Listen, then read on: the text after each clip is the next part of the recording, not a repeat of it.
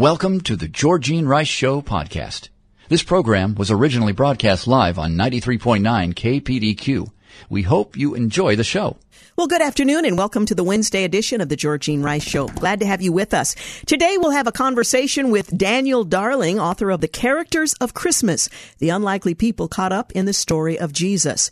And we'll also talk with Mark Stewart, Losing My Voice to Find It, how a rock star discovered his greatest purpose. Both interviews coming up later today. And we'll resume our recitation from Heaven and Nature Sing, written by Hannah Anderson. It's an Advent devotional, this time focusing on the Holy Seed. That's coming up in the last segment of today's program. So a lot going on. Well, you've probably heard that Democratic Governor Kate Brown of Oregon announced yesterday that she's commuting the sentences of the 17 inmates on death row here in the state, noting that their sentences will be changed to life in prison without the possibility of parole. Brown, who's set to leave office next month and has, of course, no accountability for what she's now decided to do, said her order will take effect on Wednesday. I have long believed that justice is not advanced by taking a life. So she waited till the last moment of her office to take that stand. She went on to say, and the state should not be in the business of executing people, even if a terrible crime placed them in prison. No prisoner in Oregon has been executed in 25 years, so while she's taking a moral stand, it won't have much of an impact. The governor has said in her first news conference after taking office in 2015 that she would continue the death penalty moratorium implemented by her predecessor, former Democratic Governor John Kitzhaber. Governor Brown said in her announcement on Tuesday that victims experience pain and uncertainty while the individuals sit on death row, especially in states with moratoriums on executions without resolution. My hope is that this commutation will bring us a significant step closer to finality in these cases. To date, 17 people have been executed in the U.S. this year, all of which were carried out by lethal injection, according to the Death Penalty Information Center. All of these executions took place in Texas, Oklahoma, Arizona, Missouri, and Alabama. Oregon is one of several states in the U.S. to move away from the execution of prisoners. Governor Brown acknowledged in her statement that she previously granted commutations to individuals who have demonstrated extraordinary growth and rehabilitation, but that this commutation is not based on any rehabilitative efforts by the individuals on death row. Instead, it reflects the recognition that the death penalty is immoral. Again, she waited until weeks before her office was concluded. It is irreversible punishment that does not allow for correction, is wasteful of taxpayers' dollars, does not make communities safer, and cannot and never has been administered fairly and equitably, end quote.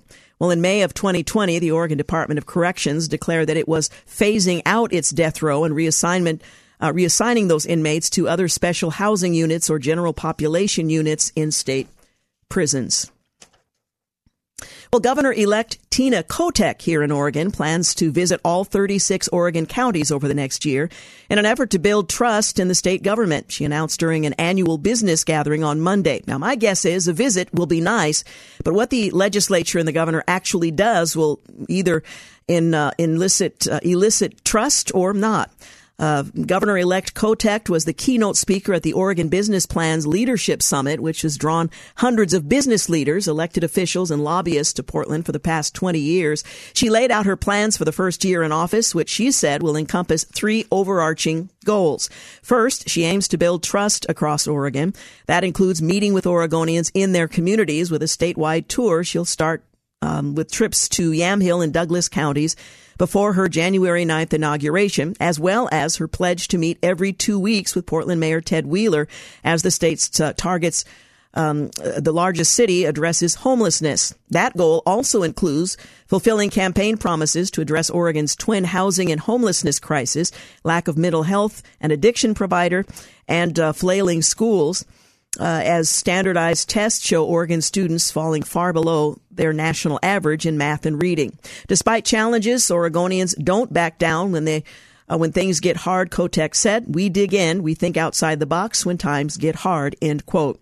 Second, the governor-elect said that she'll focus on increasing accountability and oversight in state government, taking a customer service approach to public service. She said she'll deliver a list of expectations to each state agency when she takes office in January. After her speech, Kotek told reporters she's possibly considering replacing the heads of two troubled Oregon agencies, Colt Gill, director of the Oregon Education Department, and David Gettensfield, acting director of the Oregon Employment Department. Gill has been blamed for long school closures that contributed to learning loss, and Gettensfield, who was elevated in 2020 after outgoing Governor Kate Brown fired the previous employment director over the state's botched pandemic unemployment response, has presided over the agency that is still struggling to make pandemic-related payments and has been slow to organize a paid leave program that's supposed to start next year. The head of the Oregon Health Authority, Patrick Allen, will step down as Kotek takes office, as will Steve Allen, the agency's behavioral health director. The governor-elect pledged during her campaign to replace both Allens, who are not related. She said her focus on accountability will include changing how her team thinks of success. In the state capitol, where Kotek served as representative since 2006 and as Speaker of the House nearly a decade, she said it was too easy to declare victory once a vote was over or a bill signed into law without keeping sight on the end goal. The real victory doesn't come until the working mom enrolls her kids in an affordable child care program. Success doesn't come until the veteran who's been living on the streets moves into permanent housing, and we certainly don't claim success that students who's been struggling to read knows the satisfaction of reading her first book. Finally, Kotek said that she'll encourage new and more robust partnerships between state and local governments and between the public and private sectors.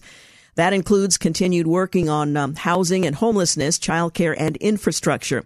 And it includes making sure Oregon receives a substantial chunk of the $280 billion in available federal funds from the CHIPS and Science Act for semiconductor manufacturing and technological research passed in July.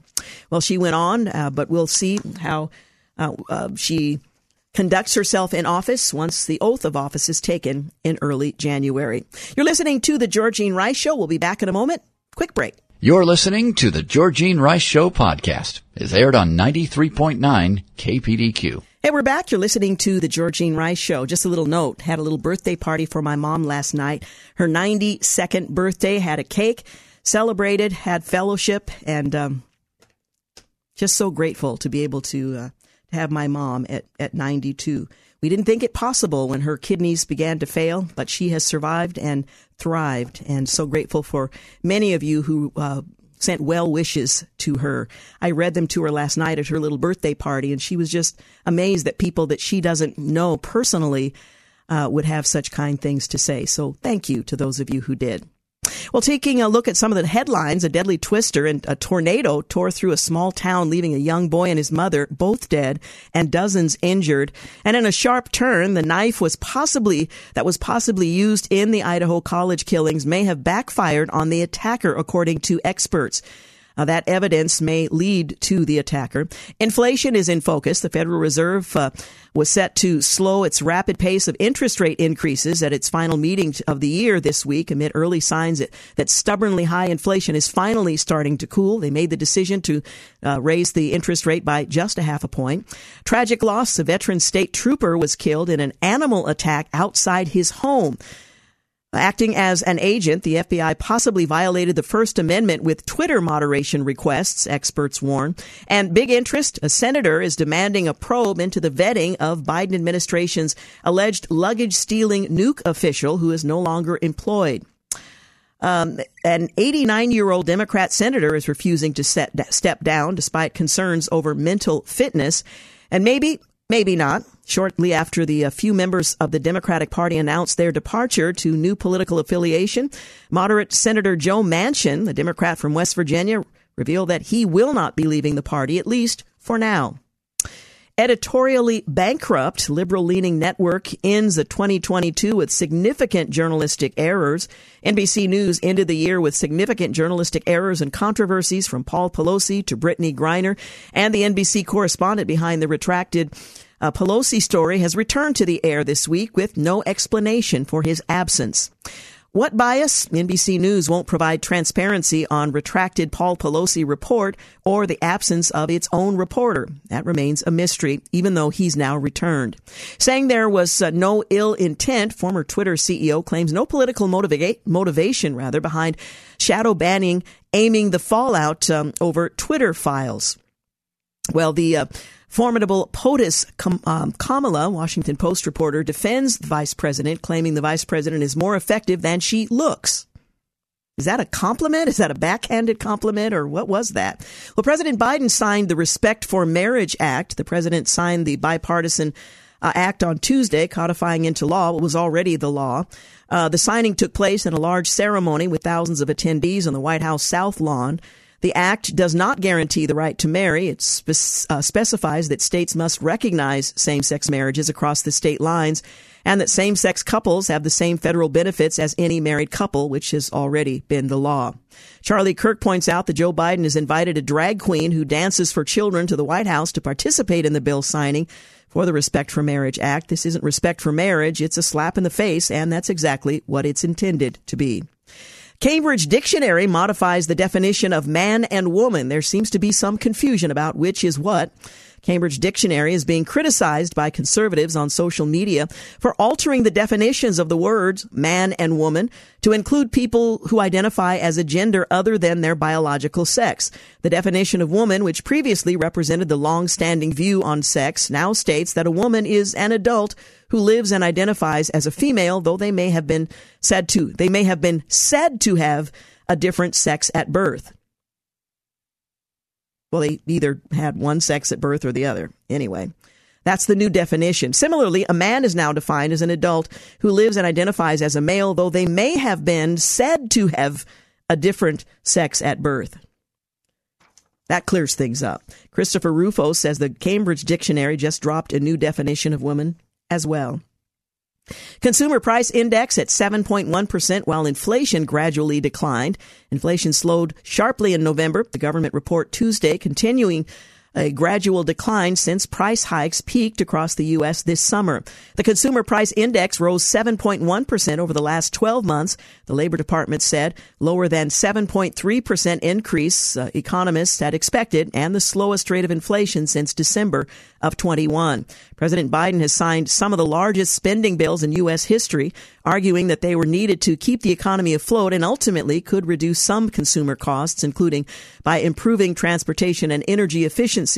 Last year, Biden signed a $1.9 trillion stimulus bill that passed without Republican support and a $1.2 trillion bipartisan infrastructure law. This year, he signed a $280 billion bipartisan CHIPS and Science Act and a $437 billion environmental and health care spending bill and a $270 billion veterans health care bill. The U.S. is looking to send missile defense system to Ukraine to protect against Russian strikes. The U.S. is finalizing plans to send the Patriot missile defense system to Ukraine, a decision that could be announced and was this week. Ukraine has asked its Western partners for air defenses, including U.S.-made Patriot systems, to protect it from heavy Russian missile bombardment, including against its energy infrastructure. Ground-based air defense systems such as Raytheon Technology Corps Patriot are built to intercept incoming missiles. A former Iranian soccer player has been sentenced to death for participating in protests. The Iranian soccer star Amir Nasser Azadani is reportedly facing execution after allegedly participating in protests for women's rights. The 26-year-old is accused of rebellion, membership in illegal gangs, collusion to undermine security, and therefore assisting in an Arabic word I cannot pronounce. It means enmity against God. It's a capital crime in the Islamic Republic. Well, the International Union of Professional Soccer Players released a statement on Monday afternoon expressing its disgust toward news of the Iranian player's execution or pending execution. Twitter has reinstated accounts, doctors who were removed by way of COVID misinformation policy. Twitter has reinstated the accounts of 2 doctors who were banned over the social media platform policy on COVID-19 misinformation. Dr. Robert Maloney, an mRNA vaccine researcher, and cardiologist Dr. Peter McCullough both saw their profiles reactivated amid Twitter owner Elon Musk's ongoing effort to restore accounts that were previously banned. Peter McCullough said, "All right, everyone, I am back on Twitter. Let's see my verification and completely uncensored, no unfollow programs, no bots assigned to me, and absolutely no shadow banning. Let the world hear the medical proof. 98% want it on the pandemic and more." End quote. Well, DeSantis has taken a large lead over Trump in new polling. USA Today writes that by 2-1, GOP and GOP-leaning voters now say they want Trump's policies, but a different standard bearer to carry them. While 31% want the former president to run, 61% prefer some other Republican nominee who would continue the policies Trump has pursued. They have a name in mind. 2/3 of Republicans and those inclined to vote Republican want Florida Governor Ron DeSantis to run for president.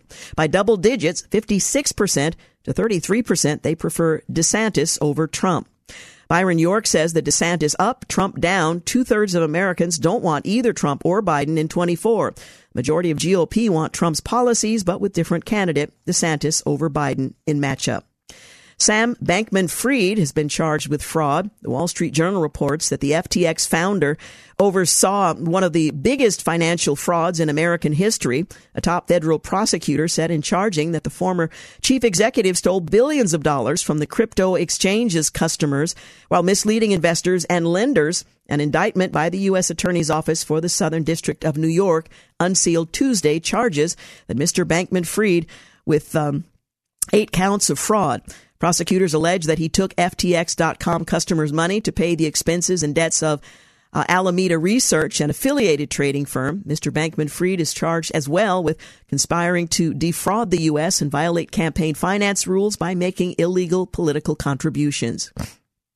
Abortions plummet in Texas after the ban.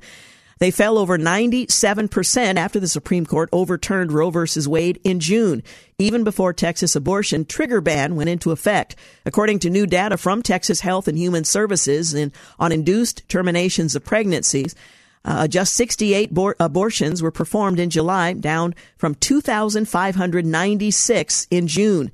An average of 2,854 abortions were performed every month in the first half of 2022. This means that abortions fell dramatically in Texas in response to the June ruling, even before the Human Life Protection Act or trigger ban went into effect on the 25th of August. Under the ban, abortion is outlawed except for procedures to save the mother's life or prevent substantial bodily impairment, categories that include removing miscarried children and ectopic pregnancies. You're listening to The Georgene Rice Show. Coming up later this very hour, a conversation with Daniel Darling, the characters of Christmas, the unlikely people caught up in the story of Jesus. We'll be back. You're listening to The Georgene Rice Show podcast. It's aired on 93.9 KPDQ. Hey, we're back. You're listening to The Georgene Rice Show. Coming up in our next segment, Daniel Darling, the characters of Christmas, the unlikely people caught up in the story of Jesus. And in our second hour, Mark Stewart, Losing My Voice to Find It, how a rock star discovered his greatest purpose. And in our final segment, a recitation from Heaven and Nature Sing, Hannah Anderson's devotional for Advent. That's all coming up. Okay, got to get my papers in order here. All right, here we go. Fear-mongering documentary on climate change featuring AOC. Well, it apparently bombed at the box office. A climate change documentary aimed at promoting Green New Deal initiatives and featuring Congresswoman Alexandria Ocasio-Cortez gave new meaning to the term box office bomb. With its dismal opening weekend, the total box office haul for opening weekend was a less than stellar $9,000. The Exhibitor Relations Corporation says the Roadside Attractions documentary on climate change, To the End, starring AOC, was voted out of the box office just $9,667 in 120 theaters, $81 per theater. There is a bipartisan push to demonetize TikTok. Lawmakers on both sides of the aisle are putting forth legislation to prevent the Chinese-run social media company TikTok from being a platform used by Americans to make money. It's no secret that TikTok is subservient to the Chinese Communist Party, which uses it to suck up reams of data on its users. While TikTok claims that its users' data is stored outside of China, there's nothing to suggest that Beijing doesn't have access to it. In light of this, Senator Marco Rubio and Representatives Mike Gallagher and a third have introduced legislation that would ban all transactions from any social media company in or under the influence of China, Russia, and several other foreign countries of concern. The bill is titled the Anti-Social CCP, Averting the National Threat of Internet Surveillance, Oppressive Censorship, and Influence and Algorithmic Learning by the Chinese Communist Party. I'm glad they abbreviated it. ACT, by the way. Well, this move follows several Republican-led states that have banned TikTok from state government use over security and privacy concerns, including stopping intentionally damaging influence from CCP, Communist Chinese Party agents. By demonetizing TikTok, users will not be able to make money on the platform, encouraging them to invest their time in other non-CCP-controlled social media platforms. Ben Carson's name has been removed from a Detroit school. Leftists' woke skulls are the iconoclasts of the current era whose self-righteous righteousness precludes them from tolerating any idea or individual who doesn't conform to their own ideological sensitivities. Thus, it comes as little surprise that the woke school board in Detroit, Michigan decided to remove the name of Dr. Benjamin Carson from the high school named in his honor. Carson's hometown is eschewing one of its own most successful and inspiring local heroes, a black man no less, solely due to the fact that Carson is a member of the wrong political party. Cancel culture is alive and well, Carson said in response to the school board's decision.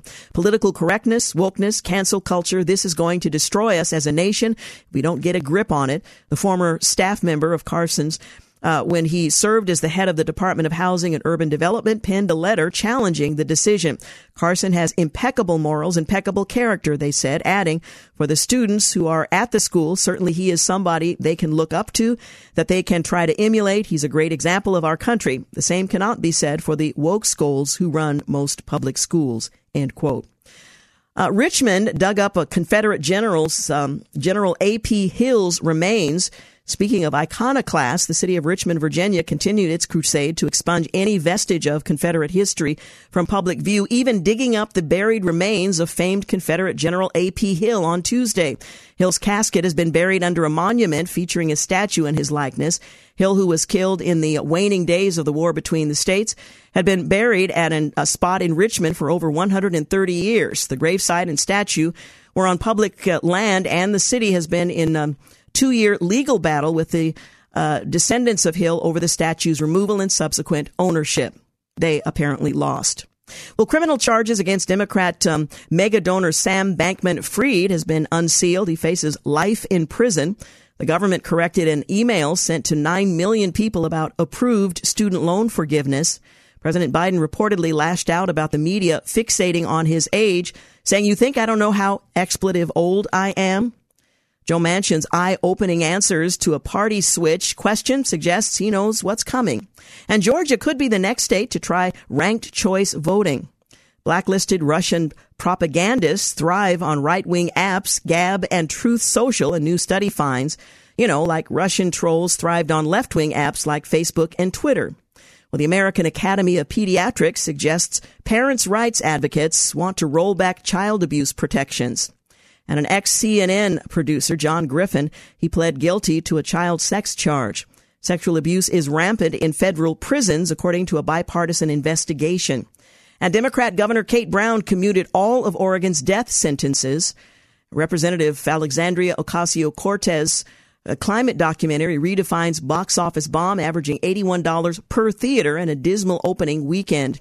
And in a bit of humor, Elon Musk buys Santa's workshop, releasing emails showing how naughty and nice lists were created. Well, on this day in history, 1799, George Washington, the first president of the United States, dies at his Mount Vernon, Virginia home at age 67. 1819, Alabama joins the Union as the 22nd state. 1911, Norwegian explorer Roald Amundsen and his team become the first men, at least European men, to reach the South Pole, beating out a British expedition led by Robert F. Scott. 1916, President Woodrow Wilson vetoes an immigration measure aimed at preventing undesirables, in quotes, and anyone born in the Asiatic barred zone from entering the U.S. Congress would override Wilson's veto in February of 1917. 1962, the U.S. space probe Mariner 2 passes Venus at a distance of just over 21,000 miles, transmitting information about the planet, such as its hot surface temperature and predominantly carbon dioxide atmosphere. 1964, the U.S. Supreme Court in Heart of Atlanta Hotel, or rather Motel versus United States, rules that Congress was within its authority to enforce the Civil Rights Act of 1964 against racial discrimination by private businesses. In this case, a motel that refused to cater to blacks. 1972, Apollo 17 astronauts Harrison Schmitt and Eugene Cernan conclude their third and final moonwalk and blast off their rendezvous with the command module. 1981, Israel annexes the Golan Heights, which it had seized from Syria in 1967. 1985, Wilma Mankiller becomes the first woman to lead a major American Indian tribe as she takes office as principal chief at the Cherokee Nation of Oklahoma. 1985 as well, former New York Yankee outfielder Roger Maris, who'd hit 61 home runs during the 1961 season, dies in Houston at age 51.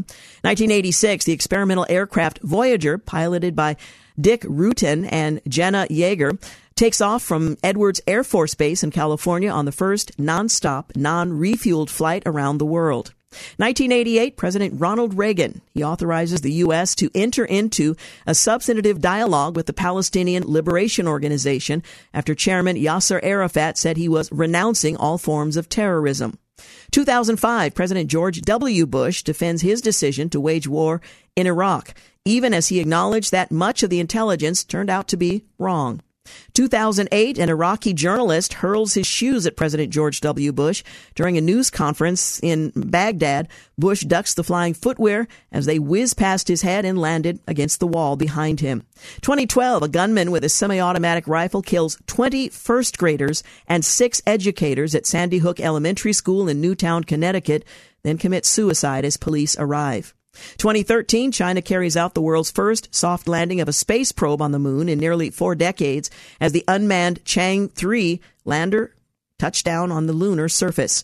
And finally, on this day in history, 2017, the Federal Communications Commission voted to repeal the Obama-era net neutrality rules, a move that gives internet service providers a free hand to slow or block specific websites and apps as they see fit, or charge more for faster speeds. You're listening to The Georgene Rice Show. Up next, Daniel Darling, author of The Characters of Christmas, the unlikely people caught up in the story of Jesus. You're listening to The Georgene Rice Show podcast. It's aired on 93.9 KPDQ. Well, it's that season again with the lights, the gifts, the heartwarming sentiments that make up Christmas. Well, is that all there is? Well, my next guest makes the point that it's easy to become caught up in the flurry of activity during this season, and it starts earlier and earlier, forgetting about who is at the center of it all. How do you recapture our love for the Christmas story, for Jesus himself, and better understand those who played a pivotal role in his birth? Well, Christmas is more than Hallmark movies and trips to Grandma's house, says my next guest, author of The Characters of Christmas. It's a celebration of the birth of the Son of God, the long-promised Messiah. It's important for us not to get caught up simply in the sentimentality of Christmas without realizing what we're really celebrating. Well, the book, The Characters of Christmas, in it, he takes readers back in time to Christ's birth, and he looks at the unusual group of misfits and societal outcasts and those who are often overlooked in the Christmas story. He brings each one of them to life. He explores their role in the Christmas story and digs deep to reveal truths from their lives that impact believers today. Well, Daniel Darling is a prolific author, a speaker who believes Christmas music should be sung all year round. He currently serves as the Vice President for Communications for the Ethics and Religious Liberty Commission. He is the author of several books. He's also a columnist for Home Life and a regular contributor to In Touch magazine, Christianity Today, Gospel Coalition. His op-eds have appeared in places you probably frequent: USA Today, CNN, Washington Times, Time Magazine, Huffington Post, and many, many others. He joins us today to talk about his fascinating book that encourages us to look at the characters of Christmas, the unlikely people caught up in the story of Jesus. Thank you so much for joining us. I am so glad to be on here on the radio with you in Portland. Great to be with you. Well, thank you, and Merry Christmas. Merry Christmas to you as well. Well, it is easy in our culture especially to reduce Christmas to a set of sentimentalities and experiences that oftentimes fall short of what we're encouraged to believe Christmas is all about. What drove you to encourage us to think about and to consider the people surrounding the story of Christmas that might hearken us back to the true meaning of the season? And it's great that we have these familiar rhythms and the same songs and the same story over and over again, because I think God uses it to shape our hearts and draw us toward Himself. On the other hand, every year we're wanting to find new and fresh angles at looking at the Christmas story, and I think the Christmas story is like a multifaceted diamond, really, where there's so many things about the gospel, about the incarnation that can draw us in. And this year, I wanted to see what would it look like if we looked at these ordinary people whom we've kind of lionized at this point. They decorate our nativity scenes. Our kids dress up like them in our Christmas pageants. But in the first century, at the first Christmas, they were just ordinary people who were swept up in the story of God coming to earth in Jesus. It is so interesting, the cast of characters that God chooses to play a part in this most important story in human history. And as I mentioned, and you certainly emphasize in the book, these are not the cast of characters that Hollywood would necessarily have chosen. They would quickly have overlooked them in favor of the rich and beautiful, if you will. And yet, God strategically places these ordinary people around these events, and there's something to be learned from each one of them. You're exactly right. If you and I were writing this story, we would not have chosen the characters that are here. You think of the one chosen to be the mother of Jesus, Mary. She's a poor peasant Jewish girl. You think of Joseph, who's just an ordinary carpenter. You think of the shepherd to whom the announcement came, that they were just lowly shepherds. We would have had a press conference and a social media campaign and would have announced in Rome, or at least in Jerusalem, where the religious elite were, not in Bethlehem, and we wouldn't have chosen people from the backwater town of Nazareth. And yet this is whom God chose. This tells us something about the kingdom of God that is made up mostly of ordinary people. Yeah, absolutely. Well, let's talk about some of those characters, beginning with the two that we are perhaps most familiar with. Joseph, who was chosen to be the earthly father of the Son of God. He's hand chosen for a task that I think most of us would shrink back from. What do you think about Joseph being chosen for that task, and what do we know about Joseph? What can we learn from him? What we know about Joseph is that he always did the next right thing. The Bible calls him righteous. And, I wanted to focus on him in the first chapter because I think he's often forgotten in the story. There's maybe one or two songs written about Joseph. But here we see Joseph right away, even when he finds out that Mary is pregnant. He does the right thing by wanting to put her away privately. This would be the instead of the more public way, that to shame someone who is an unwed mother. And then when the angel comes to him, he obeys and he gets up and he makes Mary his. He's not afraid to make Mary his wife. He takes the child to Egypt when the angel visits him, and takes Jesus to Egypt and Mary and Jesus to Egypt for their rescue from Herod. He was willing to father a child that was not his own, and think about what he was signing up for. Mary got an angelic visit, Joseph got an angelic visit, but the rest of their family did, and for all of their lives, there'd be a shame and a stigma attached to them. And they were willing to bear that shame. Joseph was willing to bear that shame for the one who would later bear his shame. Well, let's talk about Mary. First of all, she's not even a legal adult by our standards today. She is a peasant girl. She probably hasn't traveled much outside of the circles that made up her everyday life. And yet God singles her out. This obscure teenager, he singles her out from among all the women on the earth that could have been chosen, or at least from the nation of Israel, that might have been chosen for that role. What can we learn from Mary, and why did God choose her?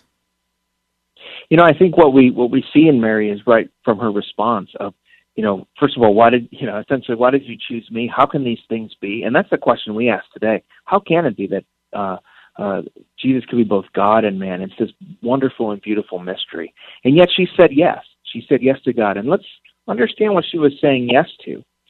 Later, when she would bring Jesus to the temple for purification, Simeon would prophesy over her and say that a sword will pierce your soul. In other words, Mary was signing up for a difficult lifetime of hardship, of shame. Probably there was a stigma surrounding her whole life. We even see later in the Gospels that many of Jesus' even own family and siblings didn't believe the Messiah narrative. And yet she was willing to do this. She would be, as a mother, she would see her son grow up. She would see him scorned. She would see him reviled. He'd be an object of derision. He'd be unjustly tried. He'd be put on a cross. She's sitting there at the foot of the cross as he's dying and bleeding, and he's mocked as the soldiers take his body off the cross and bury him. And she did all this, and she's willing to obey God because she knew and she believed that this child was the Son of God. And even though she had endured hardship for Jesus, Jesus would endure the ultimate hardship for her and paying for her sins. Let's talk about another set of characters that there aren't many Christmas carols about, if there are any at all, and that's Zechariah and Elizabeth. Mary chooses to go visit her cousin while she is bearing Jesus, and that's such an interesting part of the story of Jesus' incarnation. But talk a bit about Zechariah and Elizabeth and why that story is included in this greatest of all stories. What's interesting about their story is, the first appearance of an angel comes to Zechariah in this Christmas story. So after 400 years of silence, of no prophets, no angels, coming to a cynical people who had read the prophecies, but they're not really believing them because false messiahs had come. They're under the thumb of Roman rule. Here's Zechariah with a once-in-a-lifetime opportunity to light, to give the incense in the temple. And Gabriel appears to him and says, "Your prayers have been answered. Your prayers for a son, your prayers also for a Messiah." And what we can learn from Zechariah and Elizabeth, I think, is a couple of things. I think number one, they were well past childbearing age, and yet God birthed in them a son, John the Baptist, who'd be the final prophet, who would be a forerunner of Jesus. God had to silence Zechariah because of his unbelief. And I think what we learned from them is sometimes God has to put us in a period of silence and waiting for us to see him work. But we also see this theme of rebirth and recreation that you see throughout the Bible. Abraham and Sarah could not have children. Hannah could not have children. Zechariah and Elizabeth. And yet God birthed something new out of what was dead. And this is something that God wants to do in each of us. He wants to birth this new spiritual birth in each of us. We're talking with Daniel Darling. He's the author of The Characters of Christmas, The Unlikely People Caught Up in the Story of Jesus. And to consider each of them as we contemplate the incarnation of Christ, his birth, and all of those events. The book is published by Moody. We'll continue our conversation in just a moment, but I do need to take a quick break. We'll be back. You're listening to the Georgene Rice Show podcast. It's aired on 93.9 KPDQ. We're continuing a conversation with Daniel Darling. He is a prolific writer and speaker. His latest book, The Characters of Christmas, The Unlikely People Caught Up in the Story of Jesus, encouraging us to consider the lessons that can be learned from each of these characters that were selected carefully by God to help unfold this drama, the birth of the Savior, the Messiah, Jesus Christ. Now, we've mentioned in a couple of these stories the appearance of angels, and in the 21st century, there's lots of speculation about who the angels are and what their role is. But here in Scripture, we see specifically angels that have been dispatched for a singular purpose, and that is to herald the coming of the Messiah. Talk a little bit about what we can learn from the angels in the Christmas story and how significant they are. Well, you really can't tell the Christmas story without the angels, can you? Because, no, you can't. You see Gabriel there announcing to Zechariah about John the Baptist. You see angels announcing to Mary that she's going to be pregnant with the Son of God. You see an angel come multiple times to Joseph. You see an angel going to the wise men to warn them. And you see angels fill the Bethlehem fields announcing the birth of Jesus. And then all through the narrative of Jesus' life, when he's in the wilderness of temptation, they're nourishing him. When he is about to be crucified, Jesus has to restrain the angels from defending him. And then there's an angel sitting on the empty, sitting by the empty tomb, announcing that he's risen again, and an angel there at his ascension, and an angel helping to build the early church. And then at the end of the age, we see angels in heaven worshiping Jesus as King of Kings and Lord of Lords. So angels are not like humans. Angels are not recipients of grace. Angels, God has humans as a special creature who are made in his image. The gospel is for humans. It's between God and relationship between God and his image bearers. But angels have a courtside seat to this entire plan of redemption. And I think what we need to do is to listen to the words of Charles Wesley when he says, "Hark the herald angels sing." In other words, listen to the message that the angels are saying. Step back and look at it from their perspective of God's marvelous plan from Genesis to Revelation, this wonderful plan. And it should cause us really to worship. Oh, absolutely. Such a beautiful picture when you consider the appearances of angels in so many significant events. I appreciate your reminding us of that thread that runs throughout human history. Now, again, some of the more obscure characters that make up the cast of those who are witnesses to or participants in the events of Christmas. Let's start with the shepherds, the innkeeper. These are people we don't know their names. We don't know necessarily how many of them there were, but these are not people who are named, but play a significant role in observing and responding to the events of Christmas. Well, what's wonderful and interesting about the shepherds, I think there's a few things. I think it's highly symbolic that the announcement of the coming of the Son of God doesn't come in Rome, doesn't come in Jerusalem where the religious elite are. It comes in a shepherd field to lowly shepherds. Shepherds were not considered high-class society. They had to kind of tend the sheep outside the city. But it tells us what kind of kingdom that God is establishing, a kingdom of mostly ordinary people. He comes among the lowly. But I also think it's significant because shepherding is a theme of the type of leadership that God provides throughout Scripture. God calls himself the shepherd of Israel. David says, "The Lord is my shepherd." Israel is rebuked for having leadership that are not good shepherds. Jesus would later call himself the good shepherd. It's saying this is the kind of king that Jesus is going to be. He's not going to be like Caesar. He's not going to be like Herod. He's going to be a shepherd king who's going to sit on the throne of Israel's original shepherd king. And lastly, I think there's symbolism because the announcement of the final sacrifice for sins comes to those who would tend sheep who would be used for temple sacrifice. The announcement of the one whom John called the Lamb of God who takes away the sins of the world comes to those who are tending the lambs used for the sacrifice. So I don't think it's accidental that God chooses shepherds to receive the first announcement of Christmas. Now let's talk about the innkeeper. The word is not used. We assume some things about the individual or individuals who are responsible ultimately for housing the Holy Family. But what can we learn from and what do we know about the innkeeper, if you will? Well, we don't know much, and scholars debate in terms of what was it actually like for Mary and Joseph. Where did they have to stay in a cave? Was it a more traditional inn like we see in the parable of the Good Samaritan? Did they have to stay with family in their homes in their hometown of Bethlehem? We really don't know. But one thing we do know, Luke makes a point of saying that there was no room for him. And so the one whom created the world, who fashioned humans in his image, did not have any room in the world he created. The one for whom there was no room, though, is making room for those who put their faith in him. But there had to be somebody to tell Joseph and Mary that there's no room. And you can imagine the scene here. If there's an innkeeper or proprietor, whoever it was, he's not humming to himself, "Oh, holy night." He's just thinking, this is two visitors come by that I don't have room. What am I going to do? Let me scramble to make room for them. Joseph is not exactly singing Silent Night when he's knocking on the door furiously trying to get a room.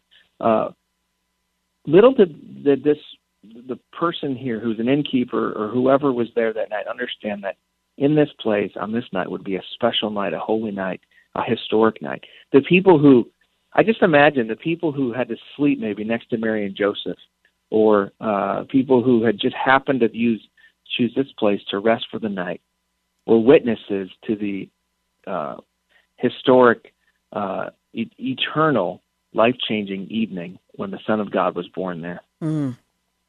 You write about the wise men and the fact that we don't know that there were three, and most likely there were more of them. But I want to take a moment and focus on Herod. He's sort of the bad guy in this story, and rightly labeled so. But I don't think we think much about him in this story. Talk a bit about Herod and what we can learn from his role in the unfolding of this story. Well, what's interesting about the way we think about Christmas, I don't know if you've noticed, but all of our Christmas stories have a bad guy, right? Even, think of It's a Wonderful Life, which is one of my favorites. You have Mr. Potter. If you have The Grinch That Stole Christmas. You have in The Christmas Carol, you have Scrooge. Even in our Hallmark movies that my wife makes me watch, there's always a bad person who is trying to destroy Christmas. And I think that comes from our acknowledgement that we do know that there's a battle between good versus evil. And in the original Christmas, Herod is the original bad guy. He's threatened by the presence of Jesus. So instead of acknowledging Jesus as king, he's threatened, and he goes and commits violence against young baby boys. But what he doesn't also realize is that he is just in a long line of antichrists throughout the ages who raise up against God's plan.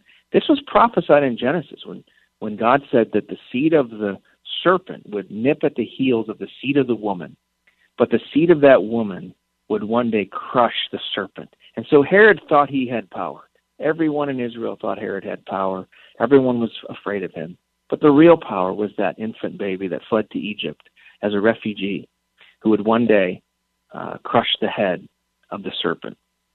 Mm. Well, let's talk about two others who are rarely mentioned when we're talking about the Christmas story, Simeon and Anna. It seems almost like a side story, and yet it's significant because they had a long view looking back and considering the promises that had been made. Well, Simeon and Anna kind of appear out of nowhere on the pages of this story. But what we know about Simeon is that he was someone who, unlike everyone else, it seems, in Israel, had really read and understood the prophecies and had really taken them literally when it said, "Unto us a child must be born." And then he's reading in Micah that this Messiah would be born in Bethlehem. And so he's waiting, and he's waiting at the temple. People probably think he's crazy. There's that old guy over there. He really believes these prophecies. Very similar to today when people say about Christians, they think Jesus is going to come again. That's really great. I don't think it's going to happen. But here he is. He's believing those. And he's asking the Lord to show him which couple and which baby is the Messiah. And one day the Spirit whispers to him, this couple here, this baby.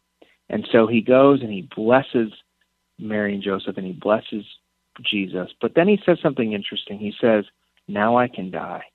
In other words, once you've had an encounter with Jesus, you are at peace with your life and at peace with facing your own mortality, which I think is a lesson and a powerful truth for all of us. He could face death because Jesus himself, that baby, would face death on the cross and defeat it. And then we have Anna, who we know even less about, but we know she was a prophetess. We think she was a widow who, in those days, there was no social safety net, so she probably was very poor. She, too, was waiting in the temple and believing those prophecies. Probably they thought she was crazy. Here's this old woman over there. Bless her heart.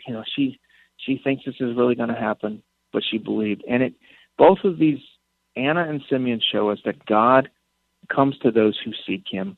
God comes to those who wait on him. And I think that's a lesson for us this Christmas. Absolutely. Once again, the book is titled The Characters of Christmas, The Unlikely People Caught Up in the Story of Jesus. And there are 11 chapters. You could study them for the 12 days of Christmas. The book is published by Moody and a great study as we anticipate celebrating the incarnation of Christ. Daniel Darling, thank you so much for joining us. Thank you so much. It's great to be here on the radio with you in Portland, and I hope you have a Merry Christmas. Thank you. You too. You're listening to The Georgene Rice Show. We'll be back in a moment. You're listening to the Georgene Rice Show podcast. It's aired on 93.9 KPDQ. Well, good afternoon and welcome back. You're listening to the Georgene Rice Show. Glad to have you with us. I've been looking forward to a conversation with Mark Stewart. The name is probably familiar to you. He was the lead singer of a very popular rock band, Christian rock band. And his book is titled Losing My Voice to Find It, How a Rock Star Discovered His Greatest Purpose.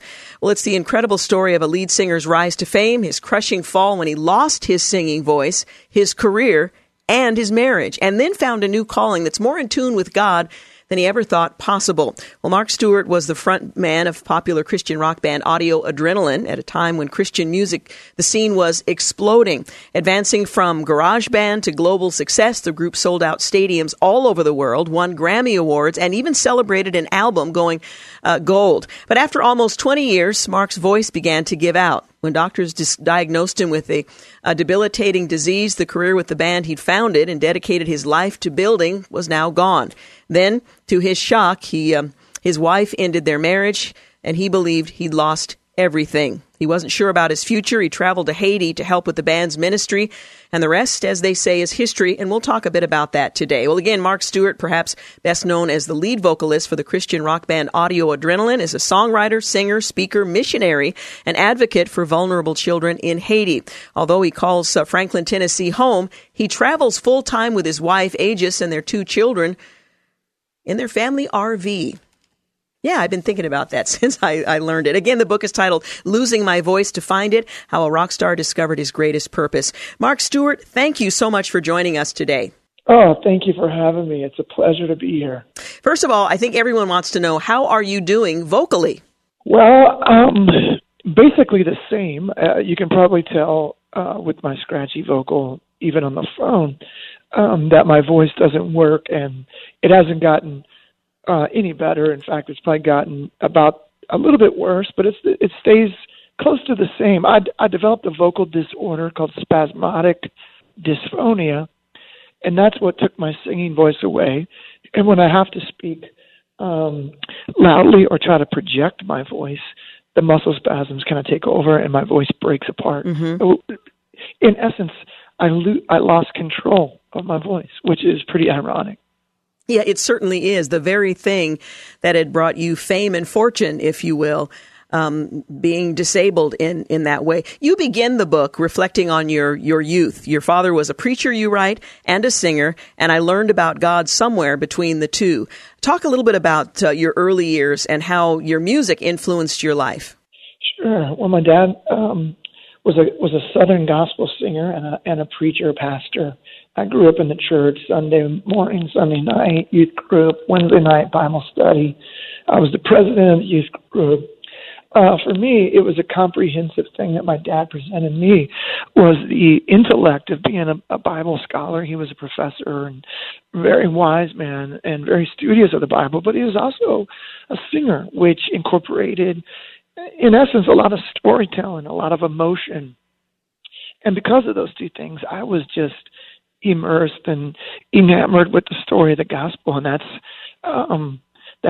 how I found Jesus, was because of my dad and growing up under his tutelage. And he's still preaching today, and he was a missionary, and I've always been a fan of his. Yeah, well, that's a marvelous thing to be able to say about your father. In the first chapter of the book, you write about the Dove Awards 2003. You had some challenges with your voice prior to that, but it was being managed. Can you tell us a bit about the 2003 Dove Awards and you being called upon to perform, and the fear that had to grip you to some degree, not knowing if your voice was going to function? Yeah, we were up for Album of the Year and Song of the Year in 2003. Probably my favorite song of all time from Audio Adrenaline was a song called Ocean Floor, which basically talks about the depths of God's grace. Our sins are thrown into the bottom of the ocean, and it just resonated with people, and we loved singing it, especially me, because I was struggling with so much, especially the shame of losing my marriage was falling apart. And that song every night would speak life to me. So this night we were up for the Dove Award for that song, and Stephen Curtis, who we had been on tour with for about 80 cities a couple years before that, was introducing us. But prior to that, my voice wasn't working, and a lot of people thought I was just hoarse, or if I took a break, it would go away. But for me, I knew something else was wrong because I was visiting vocal doctors, vocal coaches. They would scope my vocal cords and they would say, nothing's wrong with your voice. Nothing's wrong with your vocal cords. And that was the frustrating part. So I would go through my career as my voice continued to disintegrate and get steroid shots, which is basically prednisone. And prednisone would take the swelling down and allow me to sing pretty well for 6 weeks to 8 weeks, something like that, and then it would digress back to the normal broken voice. And but eventually that prednisone would wear off, that it wouldn't have the same effect, and my voice wouldn't work. And the night, well, just a couple nights, but before the Devil Words, I went to my doctor, and he's like, Mark, we got to stop doing this. And I got a shot, and usually I didn't know when that prednisone would kick in. So, literally I was walking on stage in front of 8,000 to 10,000 people that year at the Devil Awards at the Nashville Arena. And it was frightening because at that point I was thinking I was about to unveil the fact that my career was over in front of the whole music industry. But God showed up that night and he allowed me to sing. It wasn't perfect, but it was good enough to keep moving. But anyway, that's how the book starts. Was right at the Devil Awards in 2003, and it kind of rolls from there. Yeah. But yeah, it's a pretty emotional book about really the journey of losing control of really everything that I had. Yeah. Yeah. One of the recurring themes in the book is the feeling of being an imposter. Now, you are a genuine, sincere man of faith. Can you explain what you meant by that and how you dealt with this feeling that you were an imposter, that somehow you're going to be discovered along the way? Well, I think most of us from time to time feel unworthy or often feel unworthy. And that was a part of this imposter feeling that I had. When, we were walking on stage and doing Billy Graham crusades and Luis Palau crusades. We're presenting the gospel in a powerful way. And, I just didn't feel worthy a lot of times to be representing this big, beautiful, perfect God in this kind of broken vessel. But there was two things that really made me feel like imposter. Is the fact that we were like not that good musically, and because we kind of felt like we'd snuck into the party as a band, and also the fact that spiritually speaking, sometimes I didn't feel quite qualified to lead and stand in front of 7,000, 8,000, 10,000 people and say, here, this is what Jesus means to me. But eventually, I realized that's what resonated with our audience. Is the fact that we weren't perfect, that we did struggle with our own faith sometimes, and we did struggle with our imperfections. And then we began to write more about that and embrace that, and that's where God really began to use our music and our band. Yeah, that authenticity, I think, it made you very appealing to a lot of people, because we do all, from time to time, feel like people's expectations or what they think is true of us exceeds what's actually there. And so I think that's one of the things that resonated with your audiences, that you were authentic. Yeah, I totally agree. And I also feel like musically, this is a little, spiritually, yes, I think people, we sing about our vulnerability and our often, we were pretty transparent.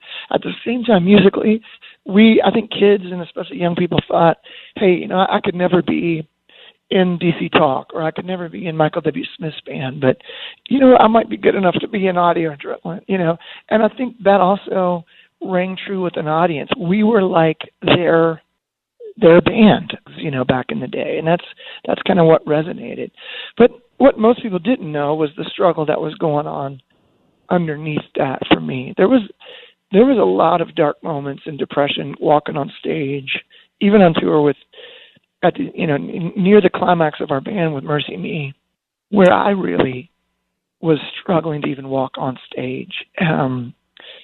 Looking out into the crowd, just saying, God, I need you to show up. And then it was a battle, but even then I saw God work. But it was just for me personally, I didn't think he was good anymore for me. I was like, how could you let all this happen to me?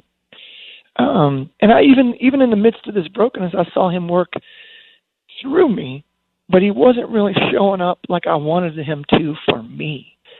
And I never lost faith in him as my Savior or my God, but I did begin to waver on the fact that I don't think he was good for me anymore. Good enough. He didn't have good things for me. We're going to take a quick break, but when we come back, we'll explore that just a bit. Again, we're talking this afternoon with Mark Stewart. He is lead vocalist for the Christian rock band Audio Adrenaline. They no longer perform, but he's a songwriter, singer, speaker, missionary, and author of Losing My Voice to Find It, How a Rock Star Discovered His Greatest Purpose. We'll be back. You're listening to the Georgene Rice Show podcast. It's aired on 93.9 KPDQ. Hey, we're back. You're listening to the Georgene Rice Show. I'm continuing my conversation with Mark Stewart. He is a Grammy Award-winning lead singer of Audio Adrenaline, and the book is titled Losing My Voice to Find It, How a Rock Star Discovered His Greatest Purpose, and it wasn't on the stage fronting the band. You write about your mother, and just before our break, we were talking about some of the challenges that you face, but your mother wrote about your sister who had been diagnosed with leukemia.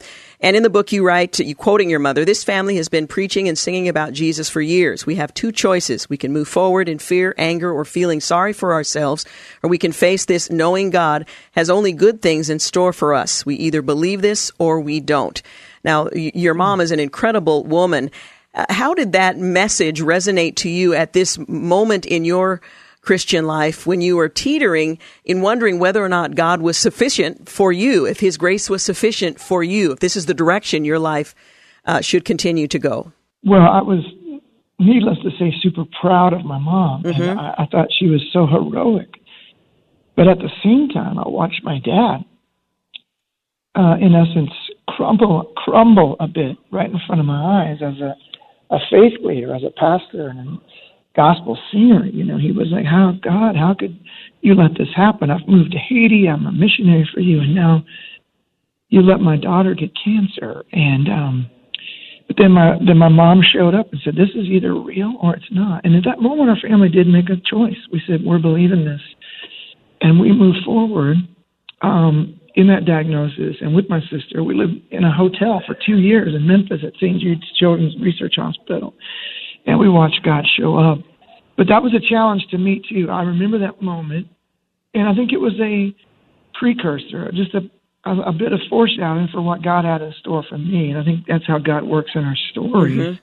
He gives us a bit of foreshadowing in the relationships that we have for what's about to come our way. And that's what happened to me. You quote your pastor, Jamie George, who says there are three idols that drive us: comfort, control, and approval. Talk a little bit about combating these idols and what role that might have played for you in resolving to believe that God is sufficient and to move forward in faith. After I went through what I went through, I was jaded and really didn't want to be in church anymore. And my pastor just kept speaking out to me, finally got me into community, and was really what I was missing. He started to teach me about God's goodness and the fact that, you know, we do have idols which were control for me, and comfort, and performance. All those things were driving me in Audio Adrenaline, and I didn't know it. And as I was losing control of my voice, I was also losing control of my career. I was fighting to save a marriage, but I couldn't control that either. Everything that I thought I'd prayed for and that God had given me, I also was trying to control and manipulate it as well. But it wasn't until I lost everything that I realized that when you completely surrender to Him, that and give Him control, your life begins to move into a bigger place. And when you live a big life, suffering, it seems minuscule. You're going to suffer. You're going to go through trials, but it doesn't seem that monumental when you know your Father runs the universe and He's in control.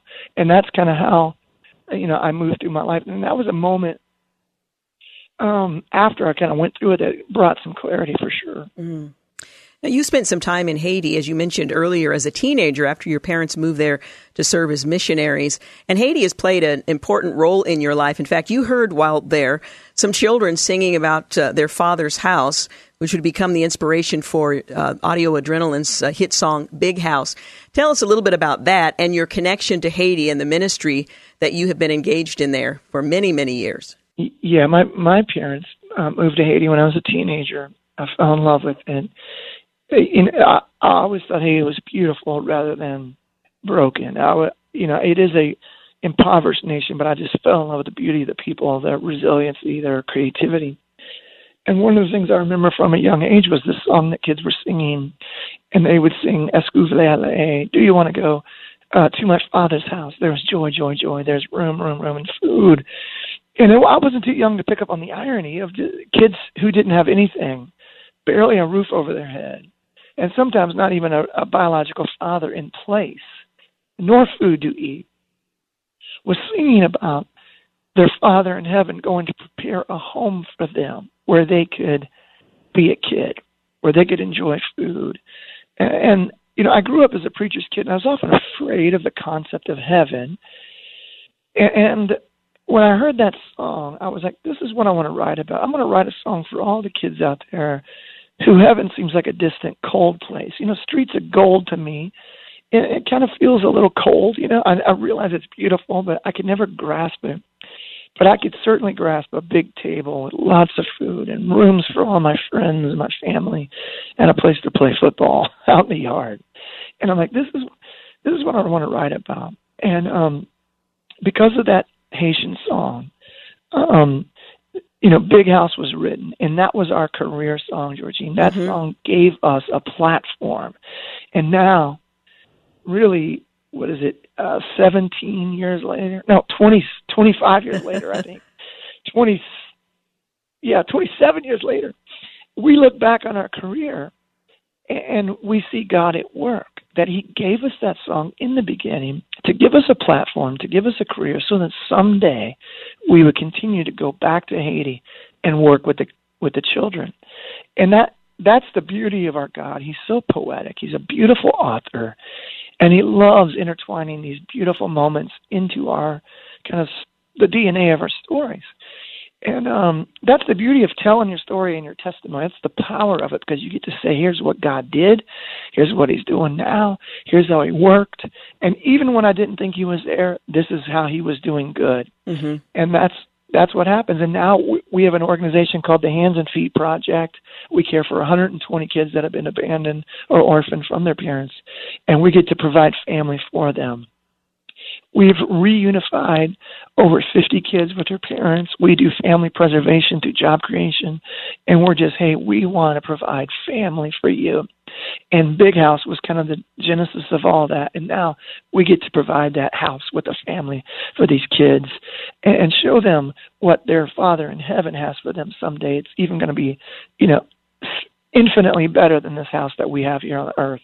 But that's kind of what we do. Yeah. You and your wife, Aegis, you've adopted 2 children from Haiti. How has that changed your life? Oh, well, I had no kids with my first marriage, and I didn't think I would ever have children. I didn't know if I was ever going to get remarried, but God gave me this beautiful woman at church there with Jamie George, who we were talking about earlier. And then God put it on our hearts that he wanted me to be a dad. And my heart just leaped inside of me, and I was like, oh, what a joy. So we were able to adopt these 2 beautiful children, a boy and a girl, named Christella and Journey. And it's been the biggest miracle of my life to be a dad, to get to see how our Father adores us and how he wants us to succeed and his love is infinite. It's just been an amazing journey. Yeah, I've learned so much about the characters of God, but they've also taught me the burden of children that have been abandoned by their parents too, because they have a broken story. So we talk a lot about that, and that's why I'm so passionate today about working with children in crisis. Yeah. Well, once again, the book is titled "Losing My Voice to Find It: How a Rock Star Discovered His Greatest Purpose," written by my guest Mark Stewart. I know that your voice isn't what it used to be, but I'm so grateful that you're still using it to bring glory to God and to serve those in need. And I thank you for taking the time to share your story with us here today. Oh, thank you so much. Thank you. Thank you so much, Georgene. All right. The book is published by Thomas Nelson, currently available, and goes into much more detail with a foreword by Tim Tebow. You're listening to The Georgene Rice Show. We'll be back in just a moment to wrap things up. You're listening to The Georgene Rice Show podcast. It's aired on 93.9 KPDQ. Hey, welcome back. You're listening to the final segment of The Georgene Rice Show. I wanted to resume sharing from Hannah Anderson's Heaven and Nature Sing. It's an Advent reflection devotional to bring joy to the world during this season, and I just wanted to pick up where we left off. This chapter was titled Holy Seed. When you hear the word creation or nature, do you think of your own body? Or do you tend to think about whatever it is not human, whatever is out there apart from you, the trees, mountains, skies, and animals? If you're like me, you might have to pause a moment before you answer. Theoretically speaking, I know that human bodies are created by God and that He's called them good since the beginning. But experientially, there is this gap between my sense of self and the world around me. Like many people in modern society, it often feels as if I'm observing the natural world rather than participating in it. But the more I learn about how creation praises its creator, and the more I learn about my own place in it, the more I believe that my body, not just my will or conscience, sings a part of that song. In fact, in Psalm 139, David considers his physical body to be one of the clearest expressions of God's power and wisdom, even from its earliest moments. For it was you who created my inward parts. You knit me together in my mother's womb. I will praise you, because I have been remarkably and wondrously made. Your works are wondrous, and I know this very well. My bones were not hidden from you when I was in secret, when I was formed in the depths of the earth. In this season, when we celebrate the promised Son coming in human form, a human body, we must not miss how our bodies testify to God's faithfulness. But to do this, you'll have to back up to the beginning, back to the time when God created you in the darkness of your mother's womb. But of course, that's exactly where the story of Jesus' body begins as well. After Luke introduces us to Zechariah and Elizabeth, he turns our attention to a young woman named Mary who lives in Nazareth. She is a relative of Elizabeth, and like her, she too receives a visit from the angel Gabriel. Unaccustomed to such heavenly visions, Mary is naturally afraid, but Gabriel calms her and tells her she has found favor with God and will conceive and give birth to a son. You will name him Jesus. There's only one problem. While God may be the one who creates human bodies, He uses a process called sexual reproduction to do so. We share this process with many trees, flowers, and animals, and although Mary likely didn't know the details of how it all worked, she knew a human baby needed a father. She was engaged to a man named Joseph, but they were not yet married, and she was a virgin. So she understandably confused. Gabriel reassures her, the Holy Spirit will come upon you, and the power of the Most High will overshadow you. Therefore, the Holy One to be born will be called the Son of God. We could explore the significance of this virgin birth at length, as many theologians have, but don't miss the startling reality that the Bible is holding out in front of us. The promised Son was conceived. Just like us. Jesus spent 9 months growing inside his mother's womb, just like us. His physical body went from ovum to zygote to embryo to fetus to newborn. And whatever we might conclude about the uniqueness of his conception or the way this uniqueness plays itself out in his life and ministry, there's something to learn from the conception itself. During a fertile period each month, a woman's ovaries release an egg to be potentially fertilized by a father. It's not the egg's exit of the body along with the lining during the cycle. But if the egg is fertilized and the conditions are right, a few days after fertilization, it will implant much the same way a seed is planted into the ground, beginning a 9-month process of growth and development. And this sense conception is a promise. When a couple sees a positive pregnancy test or hears a first heartbeat, it is a promise that in a few months' time, they will receive a living child into their family. We call them expectant parents because they are expecting the promise to be fulfilled. But even as joy and hope take center stage, loss and grief wait in the shadows, because at no point is pregnancy or birth assured. In fact, the reproductive process is so vulnerable that many people say a third to one half of fertilized eggs never attach to the uterine wall, leaving the body without implanting. Of those that do implant, another 10 to 20% will be lost to miscarriage, not having the chance to develop. This agonizing, grief-inducing effect of the fall has been women's reality, not just in our time, but for ages. So when Mary received the announcement of the promised son, she did not yet receive the reality of the promised son. And while the word of the Lord may be sure, it was not yet fulfilled. And between the promise and its fulfillment, between faith and sight, between conception and birth, we find hope. In this moment, Mary had a choice. She could doubt the angel, as Zechariah had, or she could receive the word of God in faith, believing it was true. Only time would prove whether her hope was well placed or not. But in this moment, with the angel standing before her, she chooses to believe. "See, I am the Lord's servant," said Mary. "May it happen to me as you have said." And once she believes, it changes her. Because once a mother has the hope of a child, she begins to prepare for that child. She changes her diet. She tells her closest friends and family, and she gathers all that she'll need to care for her coming little one. In her hope, she behaves as if promise is true. In James 1, Scripture likens our salvation to the process of birth, writing that God the Father, by his own choice, he gave us birth by the word of truth, so that we would be a kind of first fruits of his creatures. Building on the metaphor, James continues, "Therefore, ridding yourselves of all moral filth and evil that is so prevalent, humbly receive the implanted word, which is able to save your souls, but be doers of the word and not hearers only." In much the same way a fertilized implant in a mother's womb or a seed sprouts from the ground, the Word of God begins to take root in our lives, sometimes before we even understand what's happening. An encounter here, a word there, something like trust and hope slowly develop inside us. But once we do understand what God is doing, once we understand the promise of new life, it changes us. Because just as an expectant mother cares for the life inside her, changing her habits, and acting in hope this child will come, we too must become doers of the word and not hearers only. In this way, conception and pregnancy teach us the shape of the Christian life.